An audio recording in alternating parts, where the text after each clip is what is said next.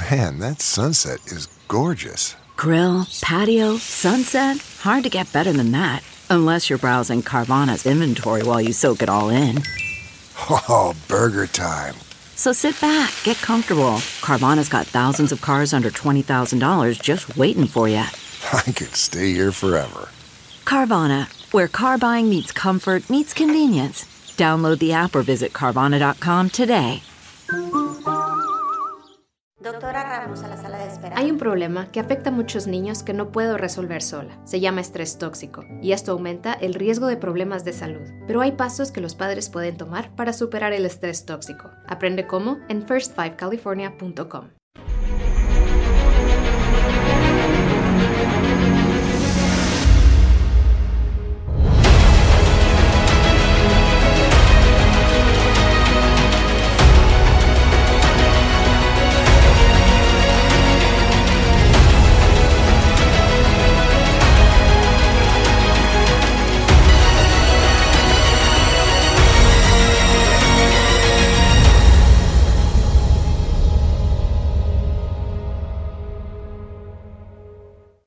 Hi, everyone. Judge Andrew Napolitano here for Judging Freedom. Today is Tuesday, June 13, 2023. It's about 10:30 in the morning here on the East Coast of the United States. Ray McGovern joins us right after this. When it comes to carrying valuables or even firearms in your vehicle, most people feel they have to choose between safety and convenience. A vehicle break-in occurs every 36 seconds in America. Give Dad the perfect Father's Day gift this year. The Headrest Safe. The Headrest Safe gives you the power to store cash, jewelry, medication, and yes, even your concealed carry firearm. You'll never have to worry about taking your valuables with you again. Keep them safe with the Headrest Safe. Use promo code JUDGENAP and enjoy $50 off for a limited time at theheadrestsafe.com. Ray McGovern joins us now. Ray, always a pleasure. Thank you, my dear friend. A lot to talk to you about. I want to start with a question that I think is profound. Some people think it's academic.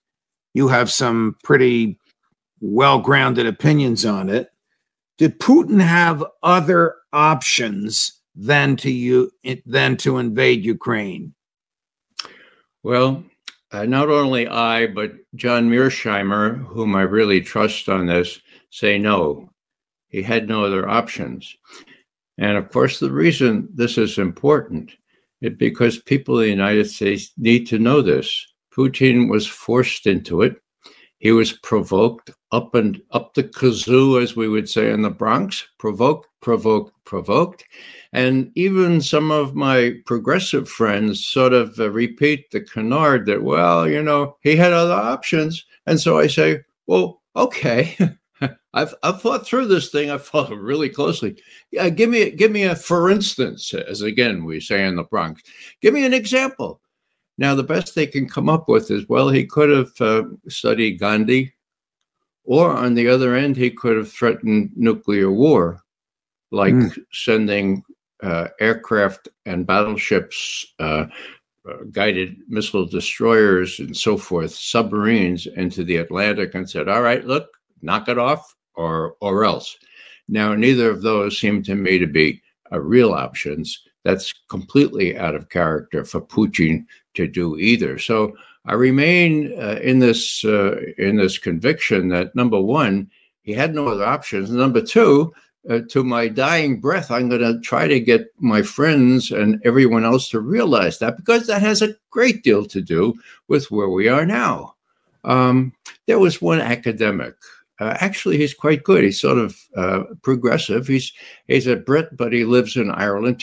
Taught at the University of Cork, and he said he wrote an excellent memo, published last December, and the title was "Now or Never: The Immediate Origins of Putin's Preventative War on Ukraine." Wow! Of course, now or never. He's going to move. Okay. Oh, wait a second. They took that down. They took that down from this very prominent military website. And guess what?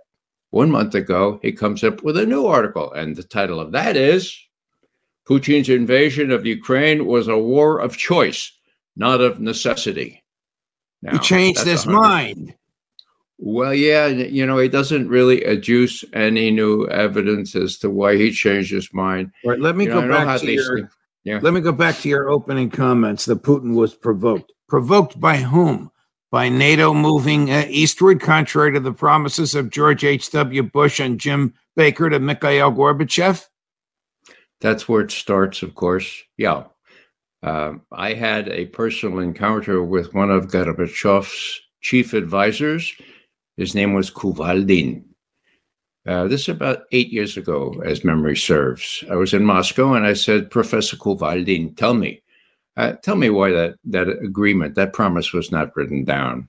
He looked me in the eye and says, well, Mr. McGovern, there are two usual reasons, and they're respectable. One is that Germany hadn't given its buy-in yet. Of course, it had to do with the reunification of Germany. And number two, the Warsaw Pact still existed. Okay, so then he looked at me and said, but Mr. McGovern, I'll tell you the real reason. The real reason is that we trusted you. Now, trust is gone. The last modicum of trust came in September of 2013 when Putin helped Obama avoid an open war in Syria by persuading the Syrians to destroy all their chemical weapons. That was a big deal.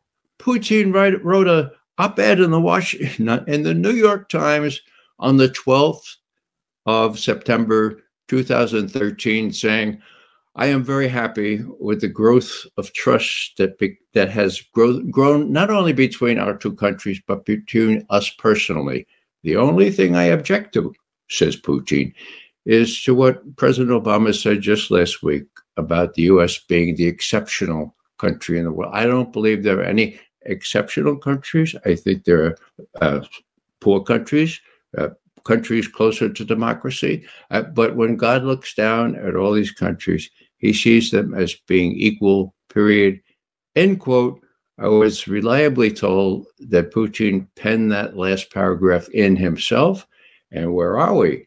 Well, the exceptionalism is what has got us into this fix where the majority of the world is dead set against what we're doing in Ukraine. The exceptionalism, we're going to get back to Ukraine in a minute, has been a disease infecting American foreign policy, probably going back to the post-World War II era. I mean, you wrote a piece recently on the anniversary of the Israeli attack on the USS Liberty, an American ship, in which 34 sailors were murdered and another 200 were injured. Excuse me. Our colleague, Colonel Dan Davis, wrote a similar piece on the beauty and brilliance of JFK's speech in June of '63 to the graduates at American University, calling for an end to the Cold War and normalizing commercial relationships with Russia. Of course, JFK was dead 5 months later. LBJ had an entirely different attitude about our relationship to Russia. He arguably knew about and orchestrated, certainly lied about the attack on the USS Liberty. I will let you take it from there, Ray. Well, on June 8th, 1967, right in the middle of that 6-day war, the Israelis deliberately tried to sink the USS Liberty, which was snooping. It was a spy ship. It had antenna up the kazoo, antenna all over the place. Couldn't be mistaken for Egyptian horse transport. Okay, so they deliberately did it. How do we know that? We have the intercepts, for God's sake. But ground control. These are American flags. These are American ships. Follow your orders. Sink it. Whoa. So, there's no doubt about it. Pat Lang, a good friend of mine, was in Fort Holabird, the Army intelligence course. And he said, yeah, we use that in our scenarios as to what can happen. So what I'm saying is the Israelis learned they could get away with murder, literally. I mean, 34 sailors killed. The only way that the rest of them escaped, because there were torpedo boats shooting torpedoes at the USS Liberty. One brave sailor, his name was Halbardier, Terry Halbardier, said to the skipper, Admiral McGovern, Captain McConnell, I think I can rig up that one antenna that wasn't working, that the Israelis didn't shoot down. Would you? And he said, yeah, right, midshipman.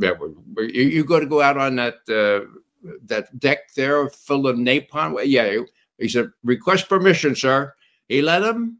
He hooked up the one antenna that had been broken. They got an SOS out, and a minute later, the Israelis tucked tail and got out of there. U.S. ships came to the rescue. They were called back by McNamara and by Johnson because they didn't want to offend our ally, Israel. Why did McNamara, the Secretary of Defense, and LBJ, obviously president at the time, want the Israelis to attack this ship? Was this some way to try and draw the American military into the 6-day war? Or was this part of some grand scheme that would have allowed LBJ somehow to blame it on the Russians and attack Moscow? Well, I think that's a step farther than I would go. In other words, I don't think that necessarily LBJ McNamara knew anything about this. That ship was intercepting communications where Egyptian prisoners were being shot by Israelis right offshore there. The ship was in international waters, but it had the capability to find out exactly what was going on in that area. Why were they shooting them? Because, they'd captured so many of them. You got to water them. You got to feed them. Better just to shoot them. That's established by Israeli historians. That's one reason why this is one reason given for why this happened. The real lamentable thing is not only did LBJ and McNamara call the commander of those rescue ships off, said, come back home, but the Navy itself participated in the cover-up.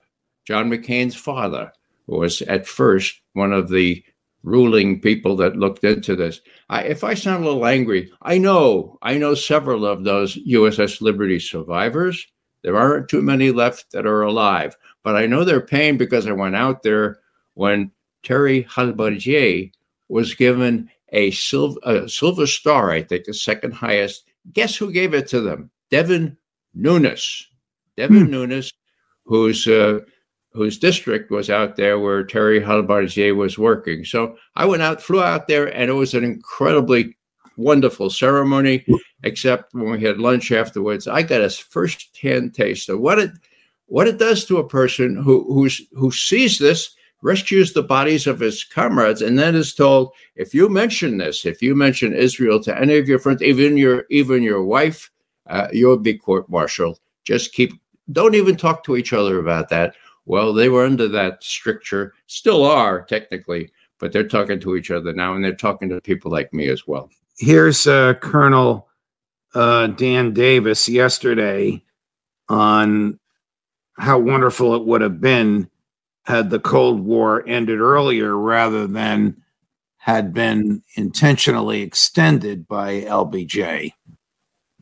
LBJ undid JFK's order to get us out of Vietnam and to end all that support. And he did the exact opposite and began to ramp it up. And of course, we know all what happened from there. And then it turned much more hostile toward the Soviet Union and just deepened the Cold War. And if Kennedy had been allowed to live, we would not have fought the Vietnam War as we know it today. And we could have seen the end of the Cold War decades earlier and saved all kinds of money. And God only knows what kind of world we could have today. But because we failed to do that, and especially since 9/11, where now that we almost just jettison any talk of diplomacy, and all we want to do is carry around a big military stick. And that's just not working for us. That's one of the things I want to argue the most, is that it's not keeping us safe. It's actually making us less safe by creating more enemies. And people don't want to be coerced and forced to do something that's not in their benefit, in their favor. And that world no longer exists of 2001 or 1991. It's a different world then. If we don't change, it's going to get us and take us down. If we don't change, it's going to get us and take us down. I'll let you comment on that as you wish, but I suspect you're in full accord with him. Well, I am. And of course, the fly in the ointment is the fact that Americans are oblivious to all this. The mainstream media, so-called, has deprived the Americans of knowing. How many Americans do you know that know about the USS Liberty? Right. How many know about this magnificent speech? I called it a liminal speech because it was right on the threshold of working out a deal with the Soviet Union so that they could prevent what had happened less than a year before, for God's sake, over Cuba. They almost incinerated the bunch of us, all of us, okay? And they drew back, and both of them, Khrushchev and Kennedy, thought there's a better way to do this. We'll talk about things. And Khrushchev, as soon as he read that speech, the next day he said, Pravda, Izvestia, print that thing in toto. No comment is necessary for me. We're on a path toward peace. A couple of months later, JFK is killed, and Khrushchev says to Harriman, okay, well, that was it. We had a deal going. I don't know about this LBJ character. And as you point out, for some reason, he was very, very hostile to the Russians, as well as continuing this bloodbath in Vietnam. We're going to take a break for about a minute to pay some bills. When we come back, McGovern on the latest in Ukraine. You want to feel safe in your vehicle. And for you, that means easy, rapid access to your firearm. But safety also means your items don't fall into the wrong hands. You don't have to choose between safety and convenience. The headrest safe keeps your firearm where you can access it, and no one else can. Just order your headrest safe, install it yourself when it arrives, and enjoy peace of mind. It starts at theheadrestsafe.com. So there seems to be a consensus on the explosion of the dam, that it was more in Ukraine, that it was more likely than not the Ukrainians that destroyed their own dam under the misguided belief that it could deprive Crimea of fresh water and undermine Russian defenses. Now, I don't know if either of those reasons is logical, and I also don't know if you join in this calling it a consensus as to the cause of the explosion of the dam. But what's your take from your observations from open sources and from whatever other sources you have, Ray, on the dam? Well, the jury is still out, Judge, in my view. I think it's most likely that the Ukrainians did it simply because if the Russians wanted to do something like this, it wouldn't blow it up. They'd open the dam a little bit, and then close it, and then open up and close it. I mean, hello, it was a terrific lever for them. So why would they shoot themselves in their own feet, just like they presumably did with the Nord Stream thing? It doesn't make any sense that the Russians did it. Now, it could have been an internal explosion. There had been real damage done to the dam previously by HIMARS missiles. And so, you have to allow for the technicians to kind of decide what happened in that engine room. Was it just the case that it kind of just petered out? So I allow that option to be considered until I know more. But I think I join the consensus that most likely it was the Ukrainians. What kind of intel do you think Joe Biden is getting? Is he getting anything as on issues like this? Is he getting anything as candid and succinct and to the point as what you just gave us? Or are your former colleagues yet again spinning the intel so that the man in the Oval Office hears what they think, only what he wants to hear? Well, I have to lean to the latter explanation, Judge. Look who's running the president's daily brief, a woman named April Haines. She's the National Intelligence Director, right? She sits above the whole edifice of all the intelligence agencies. She runs the president's daily brief. What did she say just a couple months ago? I am very optimistic. About the Ukrainian forces counteroffensive, because that is defied by the documents that were allegedly leaked by that kid in Massachusetts. Defied by them, and no one from the government has challenged the authenticity or the accuracy. Sorry for my anger, because I hate. Yeah, well, it's really pretty complicated here, because she said the Russians were running out of ammunition and missiles and so forth. They couldn't replenish them and so forth. It was all cockamamie stuff. Where'd she get that stuff? I hesitate to say she got it from my old colleagues. She got it from the Ukrainian Security Service, so is that what she's telling? Is that what she's telling the president? If she is, then we're not long from a definitive defeat of the Ukrainian forces. The last week has gone horribly for them, and it's going to be decision time in just another month when the Russians will say, "Okay, now we're at the Dnieper River. Do you want a deal? And if you want a deal, we offer Odessa as something around which we could build some sort of deal." If there is to be a deal to produce a ceasefire, what role, if any, will China play in that deal, Ray? A great big one. Thanks for asking, because from day one, I've been emphasizing that Putin had his druthers and had his encouragement after he went up and talked to Xi Jinping on the 4th of February, 2022. Xi Jinping said, all right, we'll give you a waiver on Westphalia. If you got to do it, well, you got to do what you got to do. Since then, China has been strong in its support of Russia. So strong that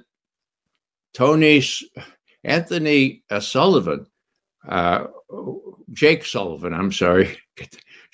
had to go to Vienna to meet with the top Chinese diplomat, a member of the Politburo, okay? And they spent 8 hours. What was that all about? The top Chinese diplomat was reading the Riot Act to Sullivan, and now we have Blinken going to Beijing. He's going to get the same sort of lecture, namely, look, Russia and we are joined at the hip now. You cause real escalation in Ukraine. We're going to come even closer to your warships and to your aircraft flying in and around the Taiwan Strait. Two-front war. It's crazy. Putin himself has said the U.S. is crazy to create the conditions for a war on two fronts, and he's absolutely right about that. He attributes it, by the way, to arrogance and a feeling of impunity, end quote, both of which characterize not only Sullivan, but Blinken. Ray McGovern, always a pleasure, my dear friend, whether it's history or contemporary. With you, it's always reality. Much appreciated. Thank you for joining us. Most welcome, Judge. Of course, more as we get it. Judge Napolitano. Oh, if you like this, like and subscribe. More as we get it. Judge Napolitano for Judging Freedom. The headrest safe is quick and easy to use. Some may even call it a game changer. The headrest safe acts as a safety net, protecting your belongings while keeping them out of sight and out of bounds of others, serving as security while also keeping your valuables in bounds. That's what the headrest safe provides for me. Game, set, match.